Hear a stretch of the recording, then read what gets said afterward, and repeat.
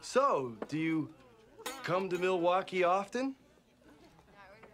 Well, I'm a regular visitor here, but Milwaukee has certainly had its share of visitors.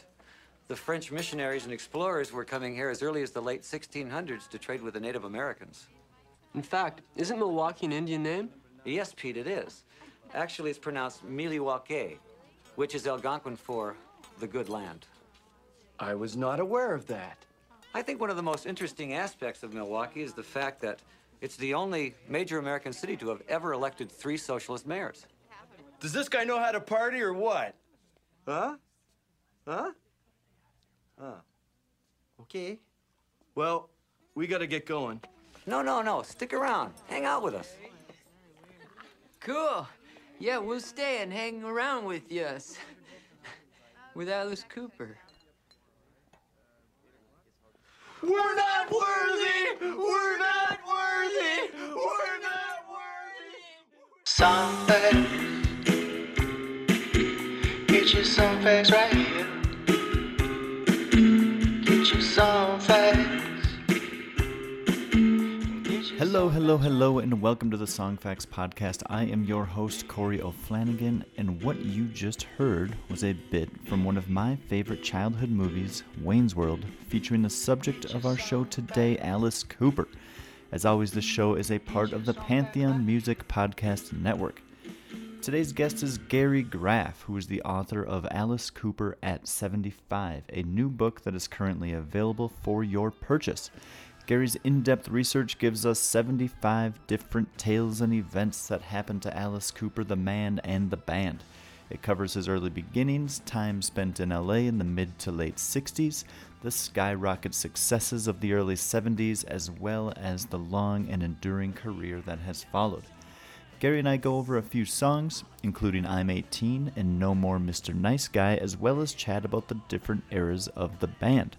Gary's book is a must-read for anyone interested in Alice Cooper or even just the era the band came out of. As Gary tells us, the music industry was much smaller then, and the book does a great job of showing us all the different people and bands that were intertwined with Alice Cooper through the years. So get the book, but before you do, please enjoy this conversation with Gary Graff.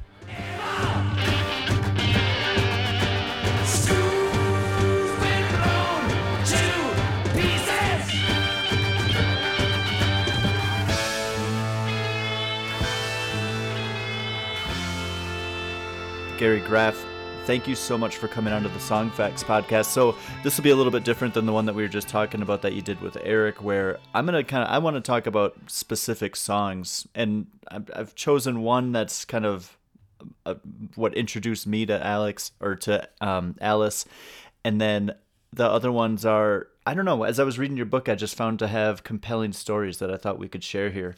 So first of all, though, you previously wrote a book on Bruce Springsteen, which now, after reading this one, Alice Cooper at 75, I'm very much intrigued by it. It's kind of like the A to Z Springsteen book. Yeah, we called it Bruce Springsteen A to E to Z.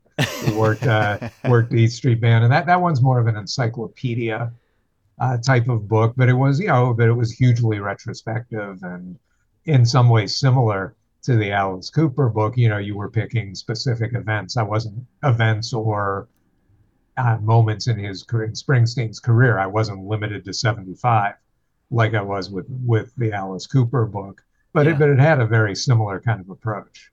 What is it? Is there something about the traditional rock biography or biography in general that you aren't a fan of that has you kind of doing it in your own way?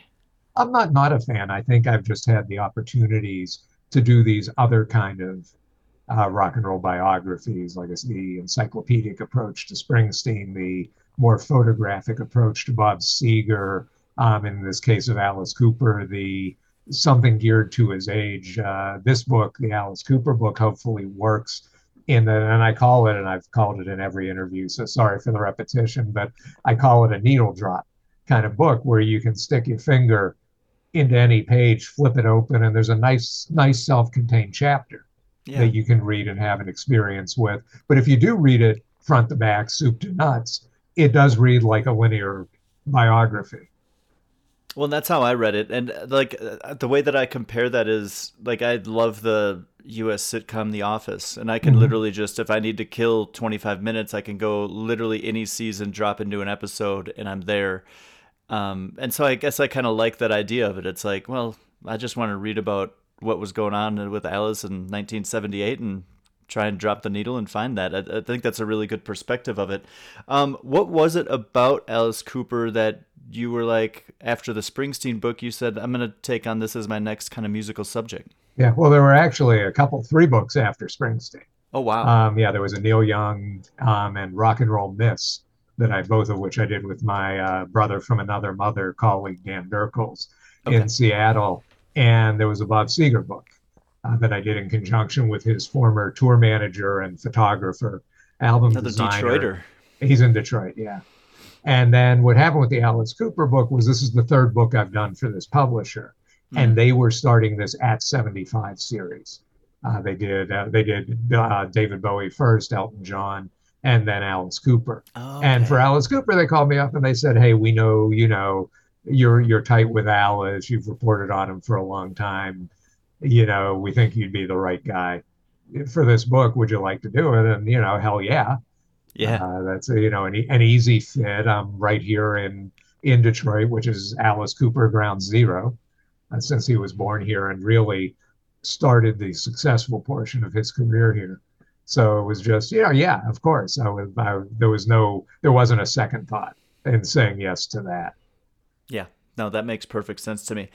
Um, so like you said, if you read the book front to back, it's going to have this linear narrative to you. And I've found I have an endless fascination with the late 60s and the musical scene going on there. And that's one of the reasons that I do this, because I've gotten the opportunity to talk to some people that came out of this. I just talked to Colin Blunstone of the Zombies Oh, yeah. a few weeks ago, and they have an incredible story. But I didn't quite know that Alice Cooper, the band, and obviously what became the individual, had been in that scene in that mid to late 60s LA.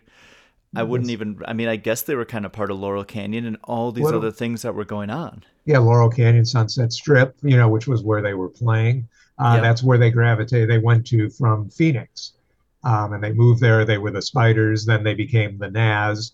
Then Todd Rundgren had a hit with the Todd Rundgren Nas had a hit with Open My Eyes, and all of a sudden they had to change their name and came up with Alice Cooper. But no, they were working the psychedelic rock scene on the Sunset Strip. They were contemporaries and friends with the Doors and Jimi Hendrix and Janis Joplin and the Chambers Brothers. And, they were straddling that psychedelic acid rock scene, very psychedelic. The Alice Cooper that was playing in those clubs and recorded those first two albums for Frank Zappa, there's very little similarity with the Alice Cooper we came to know and love with I'm 18 and Love It to Death.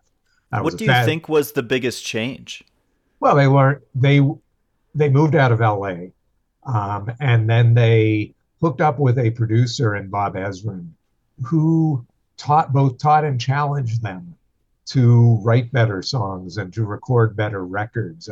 He was charged with making them a sellable act. Yeah. Making them an act that radio would play, that people would come out and see. Everybody's fascination with the early LA era Alice Cooper, whether it was Shep Gordon, their manager, or Frank Zappa, was we went to see him at this club, and 5 minutes in, everybody walked out. I figured there's got to be something to this. They basically, it was like, okay, if everybody hates him, there's got to be something here. Where Bob Ezrin, circa 1970, back in Detroit, was, no, we're going to make records that people like, and we're going to make, and that radio will play, and we're going to make you a band that people will like. He really took them to boot camp. Do you think that they would have had their commercial success had they stayed in LA? Probably not. You can never say never. Maybe the right producer would have found them in LA. Yeah. So Lord knows there were enough of them in LA. But Frank Zappa didn't care about making them a commercial act. And I don't. And by the time those two Zappa records happened, Warner Brothers Records was ready to dump them. And they were already pretty soiled goods. They were affectionately known as the worst band in LA. Yeah. But nobody's going to sign. That's not the kind of thing that gets you signed. It's such an interesting thing to me because being such an amazing draw live is like, obviously at that time you wanted the appeal of selling records. That was what you had to do. Now you make your money as a musician playing live. Right. And selling T-shirts. Yeah, merchandise and all that kind of stuff. But the only thing happening at that time is what happens to be my favorite band, the Grateful Dead, who was like, we don't care about the studio. We're just going to tour 320 days out of the year, and we're just going to make it happen on the road. It seems like Alice and company could have made that happen because they were such a great live draw. But then they also were like, they got someone in the studio with them that says, no, there's hits in here. And what seems to be interesting to me is that a lot of these songs that Bob, I've got it written down. Yeah, he's got it. So he heard these songs were written. There was little bits of pieces in there that he was hearing, and he was like, you guys have something here. We just need to polish it. And I'm just like, especially with I'm 18, you kind of talk about that story in the book.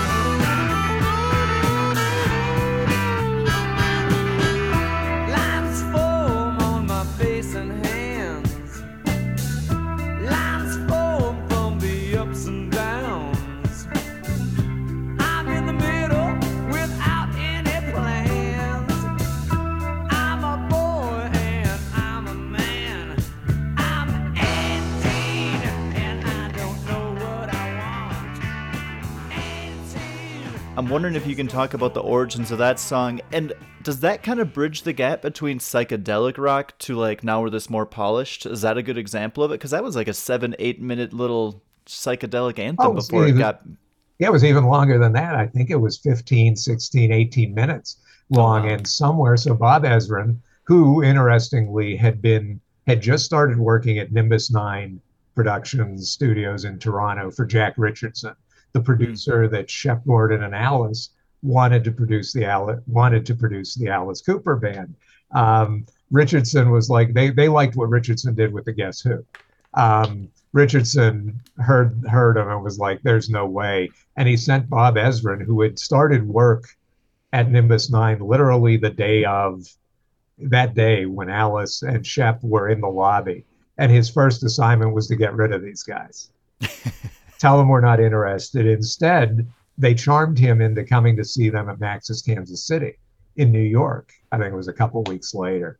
So, you know, Ezrin, who's looking to make his mark, he's looking for his band at this point. So he's like, what do I have to lose? He goes to New York, and within this long psychedelic jam, he hears the root of I'm 18. The riff was there. Some of the melody was there. He thought it was called I'm Edgy.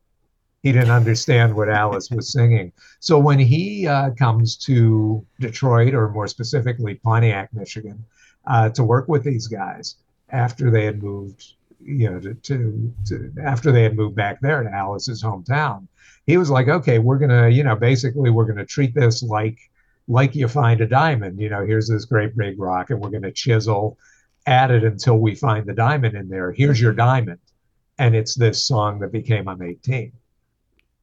Now, I think the best part of that story is that this place in Pontiac, Michigan, this farm essentially that they rented, was next door neighbors to a mental institute, a mental health institute, who was their live feedback. These guys outside on break, almost like prison hours, like giving them approval or not approval on the songs that they'd stand by the fence and listen to them, because they were rehearsing, working on the songs in a barn, and they had the doors thrown open and the window of the hayloft thrown open. And, how appropriate was it that Alice Cooper's test market would be the residents of an asylum next door? Exactly. You couldn't have asked for better. And that had some influence on the Ballad of Dwight Fry. Yeah. That was part of the story of that song. But yeah, it's great. Neither of those places are there anymore. The properties are, but the places themselves are gone. Can we touch on the differences in the scene at this time, 1970, 71, between LA and Detroit, and why maybe they were able to find their sound and their comfort, or whatever it was that they found to get these next few years of extreme success, that they may not have gotten in LA? Like, was there just a completely different energy in Detroit at the time? Absolutely, and that's very well put, that the energy in the scene was completely different. LA, California in general was, there were still a lot of the vestiges of the peace and love, the counterculture, the hippie movement. You come back to Detroit and it was kick out the Jams, mother, you know what? From the MC5, it was Iggy and the Stooges, it was the Frost, it was Bob Seger and the Last Herd, or the Bob Seger System. It was Mitch Ryder and the Detroit Wheels. It was these hard, blue collar, heavy, kick out the Jams was not just a song title. It was the ethos. It's what the Detroit fans said to any band that came from out of town, basically. You get up there, you kick out the Jams. You don't, we're going to ride you out of town. Bleeding. And that fit Alice Cooper better. They were at their heart a hard rock band, and they definitely they definitely gravitated to the hard rock world. They came from the Yardbirds and the Rolling Stones and the Animals, and even more than they did from the Beatles. The Kinks, the Who, those were the rock and roll roots of Alice Cooper. And the stagecraft, the psychedelic, came more from the visual art world, from Salvador Dali and the Surrealists and Dadaism and everything. But the music was rooted in hard rock. So they were a much better fit at the Granby Ballroom and the Easttown Theater and all those places in Detroit that liked them. I've talked to, through reporting the book, and even in years prior, I've talked to Iggy and, guys from the MC5, and they were saying, yeah, these guys came from out of town. We didn't know what to make of them, and we went to see them, and they kicked ass. And, so they were embraced by the scene here. Yeah, I mean, there's such, when you really start labeling and you start listing out the acts that were coming out of Detroit at that time, because I guess the Motown heyday was a few years before they got there, so the vibe was really kind of changing in Detroit, and they just kind of came in right at the right time for people to be open to what they were doing. It's instructive that it took the Grateful Dead decades to find an audience in Detroit. That was not Detroit music. No. And they would come to town, they played the Grandy and other places, but it really wasn't until the 80s that they were embraced in a meaningful way in this area. And even a lot of that was because of the Travelers, who just, Detroit was another stop on the way. So they'd help sell out the shows that the Detroiters weren't buying tickets for. Detroit wanted red meat in its rock and roll. And, that was what Alice Cooper was capable of serving up. Yeah. And Detroit likes a little bit of blood. So if you're going to cut your head off on stage, more power to you. Yeah, those stage stories that are in the book. And I just want to say to anyone listening, Alice Cooper at 70 is the book. It's just this 75. Beautiful, at 75, is this beautiful, just hardcover in a nice sleeve. It's just one of the best books that I've received from doing this show that I've been able to read. Just the presentation of it, I just absolutely love. Was that something that you guys insisted on? Well, they do. This publisher does wonderful looking books. They really do. And they did ratchet it up a notch for the At 75 series. But, it's the same issue that's facing the music world now, in a world where people are streaming more and they're not consuming the physical product. You have to create literally a hands-on experience, whether it's books or music, that you can't get from Kindle, or you can't get from Spotify or iTunes or anything like that. So that's why you're seeing the proliferation of box sets from the music world, these gorgeously produced keepsakes, that are really an experience to have in your hands. Same with the books, where in the case of the Alice Cooper at 75 book, you have a freaking black velvet, black light poster cover. There's a funny story. I was visiting my daughter and granddaughter out of town when my advance copy came in, and I was talking to my partner that night on the phone, and it occurred to me it should be coming soon. I said, "Is one of those packages from Motor Books?" She said, "Yeah," and I said, "We'll open it." You sure? Yeah, open it. And then there's a pause and I hear, ooh, and I can tell she's, running her hand over the black velvet cover. It's like, put it down now, Yeah. But Don't get no, they fingerprints just, on it. but this publisher and many publishers now are trying to create books as experiences, physical experiences. So you'll want to have them in your hands and not just read it on a Kindle.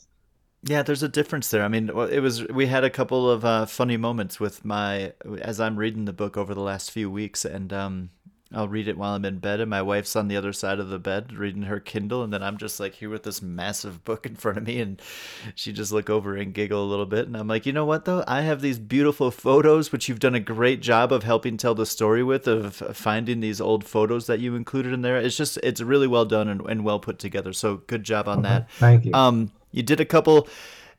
So we have early 70s, really up until an amazing stretch of music from 1970 really to like 73, 74, maybe even a little bit later than that. But I'm curious about the story behind the hit No More Mr. Nice Guy.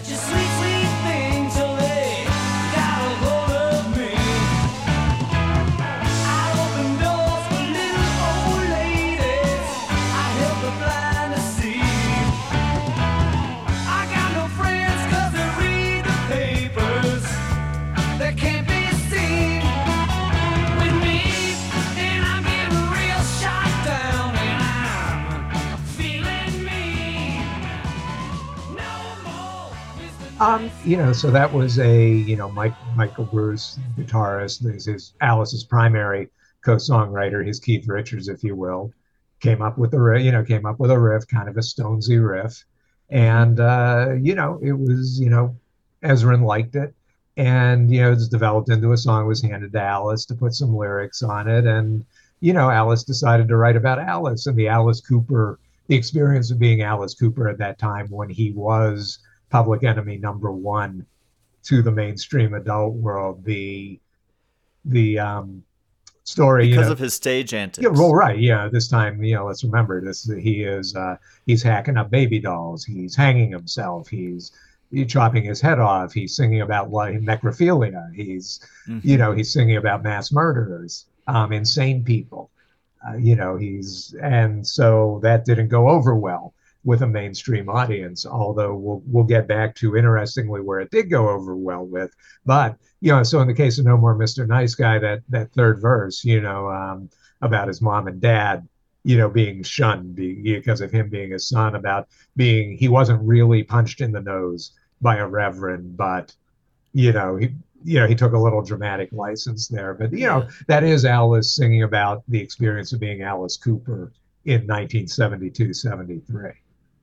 And it's a great song. Yeah. It was like my gateway. It wasn't my total gateway song, but it was the first record I owned. I bought the 45, and I had to sneak it in the house. I didn't show it to mom and dad that I had bought an Alice Cooper record. So did mom and dad know about Alice at this time? Because this is you're teenage at this point. Yeah, right. I'm young, adolescent even at this point. I would have been 12 when that song came out. So yeah, Alice Cooper was, he was a joke. He was reviled, but also kind of a joke. And, my straight-laced family, even my brother, who was a hippie, and was really my entree to the music world. He was 11 and a half years older than I was. So, wow. So through him, I heard all the good stuff, the Beatles, the Stones, and go from there, Motown and everything. But he and his generation hated Alice Cooper. Alice likes to say we were the stake in the heart of the love generation. Yeah. But that was a good line. But that was where my generation, kids of my age, could find our identity in music. It was one thing to like your older siblings' band. That was great. Bands, that was great. And that was great music. But what's going to be mine and mine alone? And Alice Cooper comes along and, okay, my parents hate it. My older brother hates it. I'm in. Give it to me. This will be mine. Interestingly, if I can keep riffing here, because I hinted at it. So the folks who got Alice, besides the kids of the time, besides his fans, were these guys in the Friars Club, Jack Benny and Dean Martin and George Burns and Milton Berle and even Frank Sinatra they understood. Here they are, these mainstream, straight-laced-ish performers. They understood that what Alice Cooper was doing was the 1970s incarnate of the vaudeville that they came up doing. They knew it was a vaudeville act.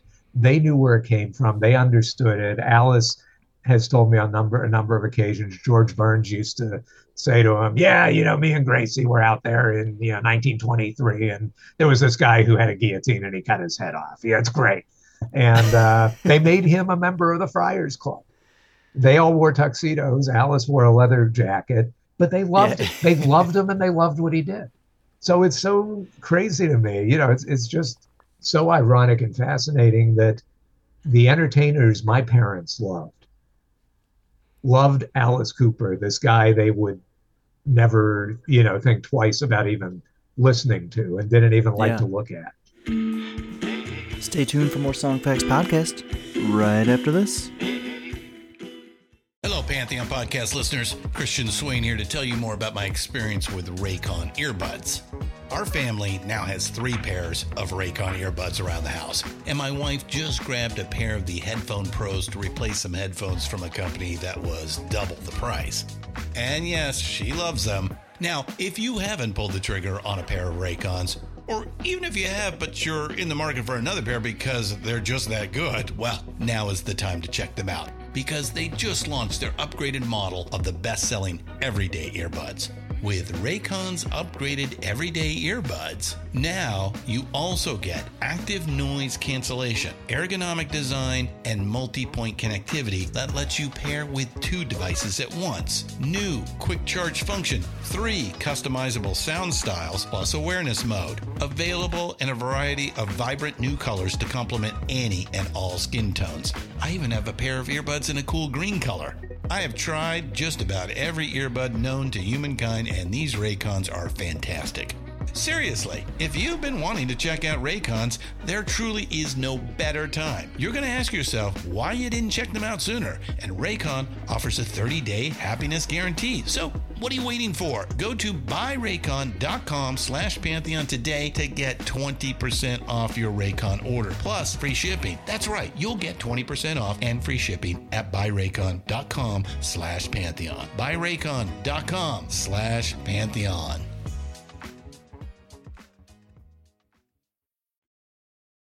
Get your song facts right here. If you had any preconceived notions, I mean, obviously it sounds like you have a long history of covering Alice, and so you probably had a lot of these ideas, but when you get into this kind of extensive research for a book and you're talking to people and starting to fill the gaps within the story, a lot of times I'm finding as I'm talking to authors, they start having things change in their head throughout the process. And I find it really interesting, this change that Alice went through. His name's not Alice. That's not his real name. And I think a lot of people are surprised to hear that. But do you, like, when he was going through this, like, this is a performance that he has on stage, but the art and the life start to combine and find, I think he really must have started to find it really hard to separate. And I'm just wondering if you can talk on that at all, and if you discovered anything that you didn't know beforehand. Hey, what's interesting in the book is there wasn't anything I didn't know. There were maybe some things I remembered that I had forgotten. But so I've been talking to Alice at least once a year, and often more, every year since 1986. Okay. So there weren't, I kind of had the story. And he's done a great job of telling the story himself, whether it was the Super Duper Alice Cooper documentary or the Alice Cooper Golf Monster book. Yeah. He's been kind of an open book, if you will, himself. But it is a fascinating period where, first of all, he wasn't even supposed to be Alice Cooper. That was the band name. But, Captain Obvious, eventually everyone's going to think the singer's name is Alice. As 100%. The song says, it happened. Everybody thinks Ian Anderson is Jethro Tull. Everybody thinks Darius Rucker is named Hootie. So, that's just what's going to happen. But yeah, Alice, I think the first step in Vincent Furnier becoming Alice Cooper was that he became Alice Cooper 24/7. And even if those hours off the stage, he was not walking around the world hacking up real babies. But he was drinking. and heavily. And, he was living a lot of rock star life. And, it caught up, he's told the story very well himself, but it caught up to him by the early 80s, and he nearly killed himself. Drinking led to, he went through 2 rehabs, and after the second rehab, he got into cocaine. And he was a late entry into he cocaine. He was. Blame Bernie Taupin, who wrote the From the Inside album with Alice and kind of introduced him to the drug back then.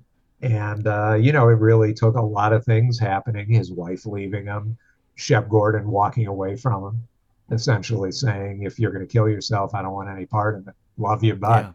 Yeah. And Alice, to his credit and to the credit of his character, being able to realize all by himself that he was in trouble and didn't want to be that anymore, and took himself home literally to his parents back in Phoenix and got into the rehab that stuck.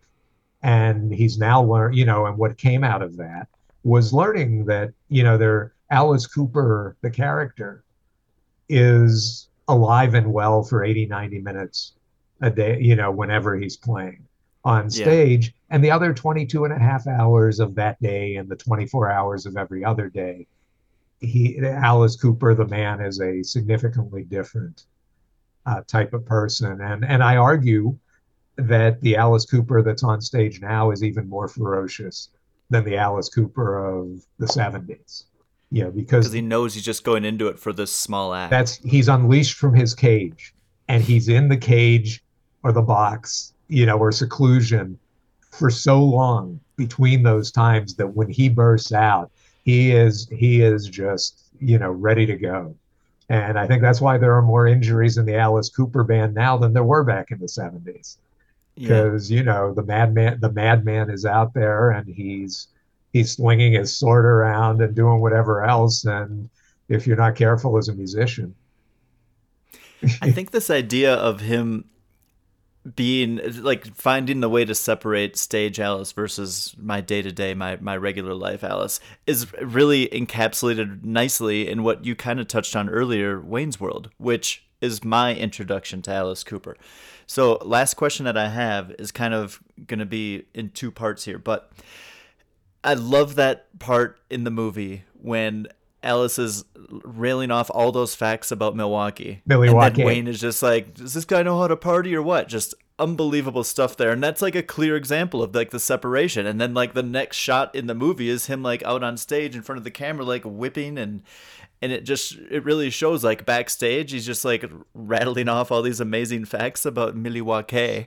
And then he gets on stage and gets into his persona. So what you're talking about is like clearly there in this film in just like a couple of scenes.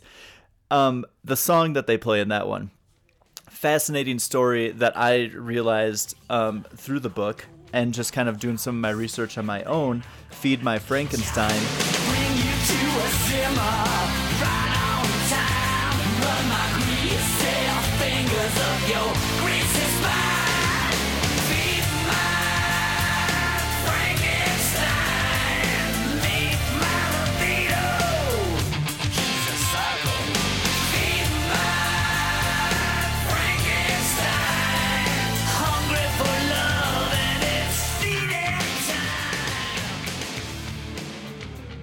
It was on the album Hey Stupid, this incredible cast of people from that era and before and now kind of later that played on that album and that song.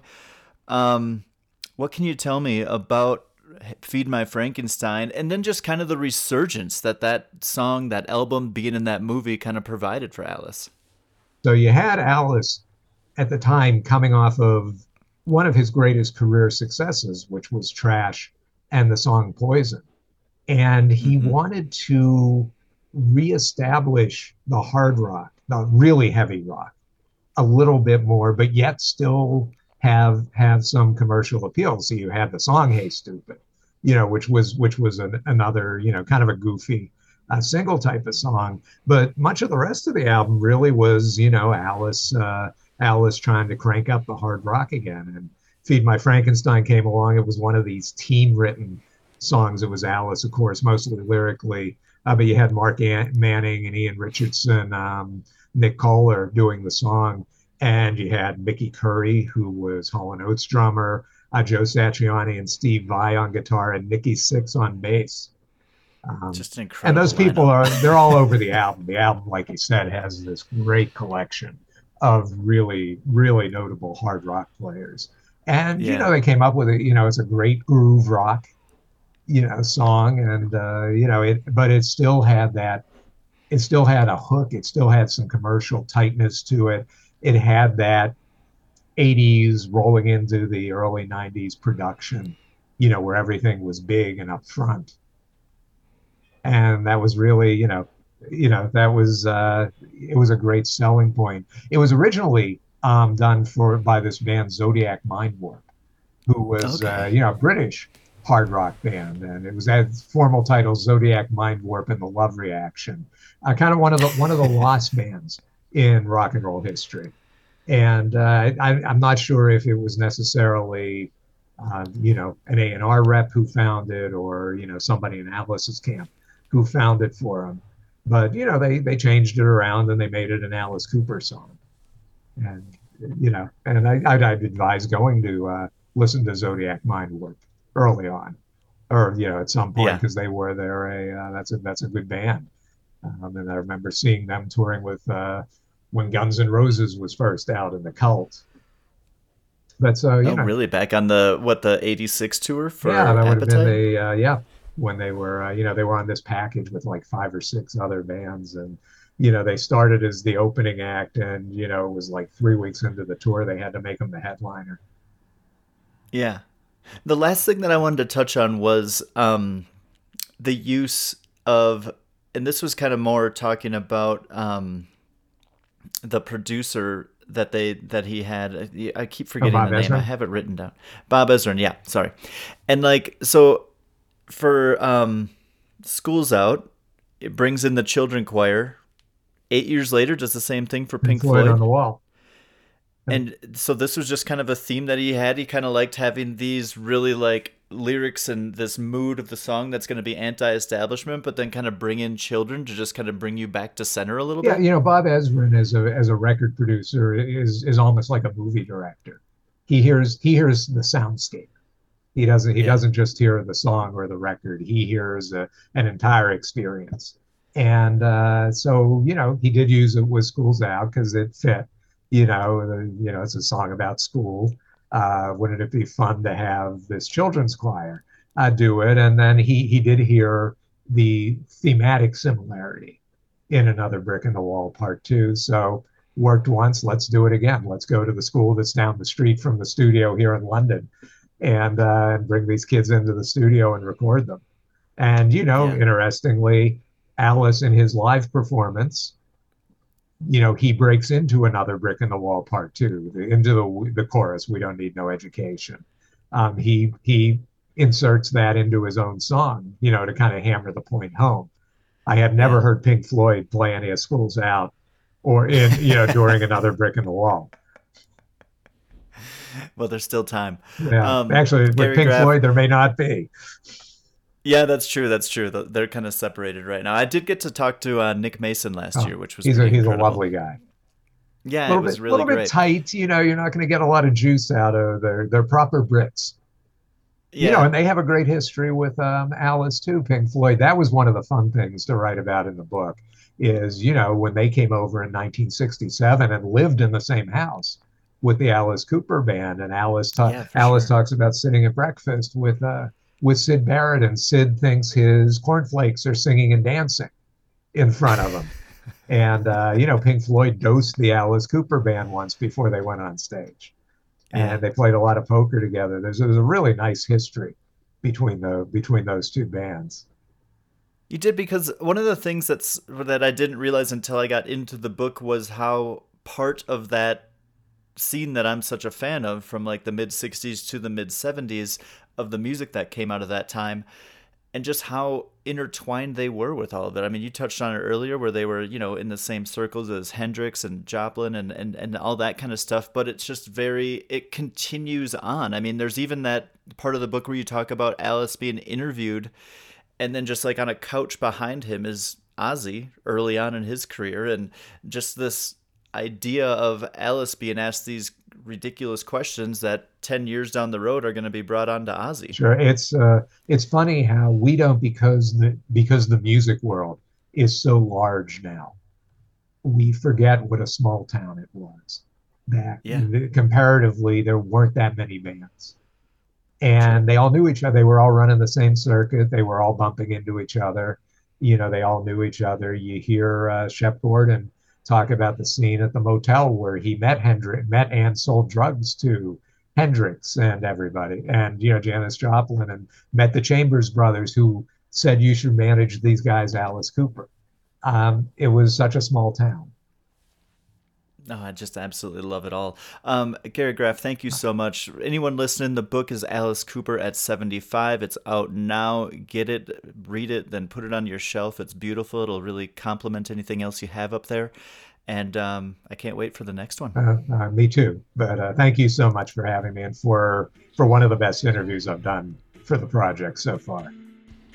Thank you so much to Gary for those high words of praise, as well as for giving me a little bit of time and coming on and chatting about Alice Cooper and his book, Alice Cooper at 75. Highly recommend you go and check this one out. And as always, for the stories behind the songs, go to songfacts.com.